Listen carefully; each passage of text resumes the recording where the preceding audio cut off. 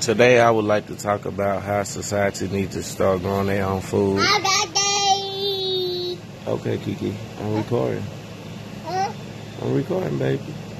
Oh, God. Yeah. Okay. I was trying to say but we all know that the stuff they tell us that's organic and 100% natural is not 100% natural, or maybe not all the way organic.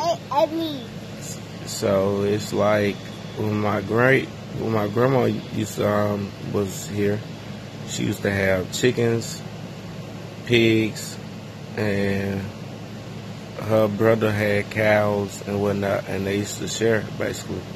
It's like my grandma was raised the chickens and the pig, the pork or whatever, and her brother would raise the beef. So it's like we should have our own communities that different people, whatever you good at raising, you can raise or grow that, and then the next person can raise or grow what they good at, and then just trade for like equal value or whatnot.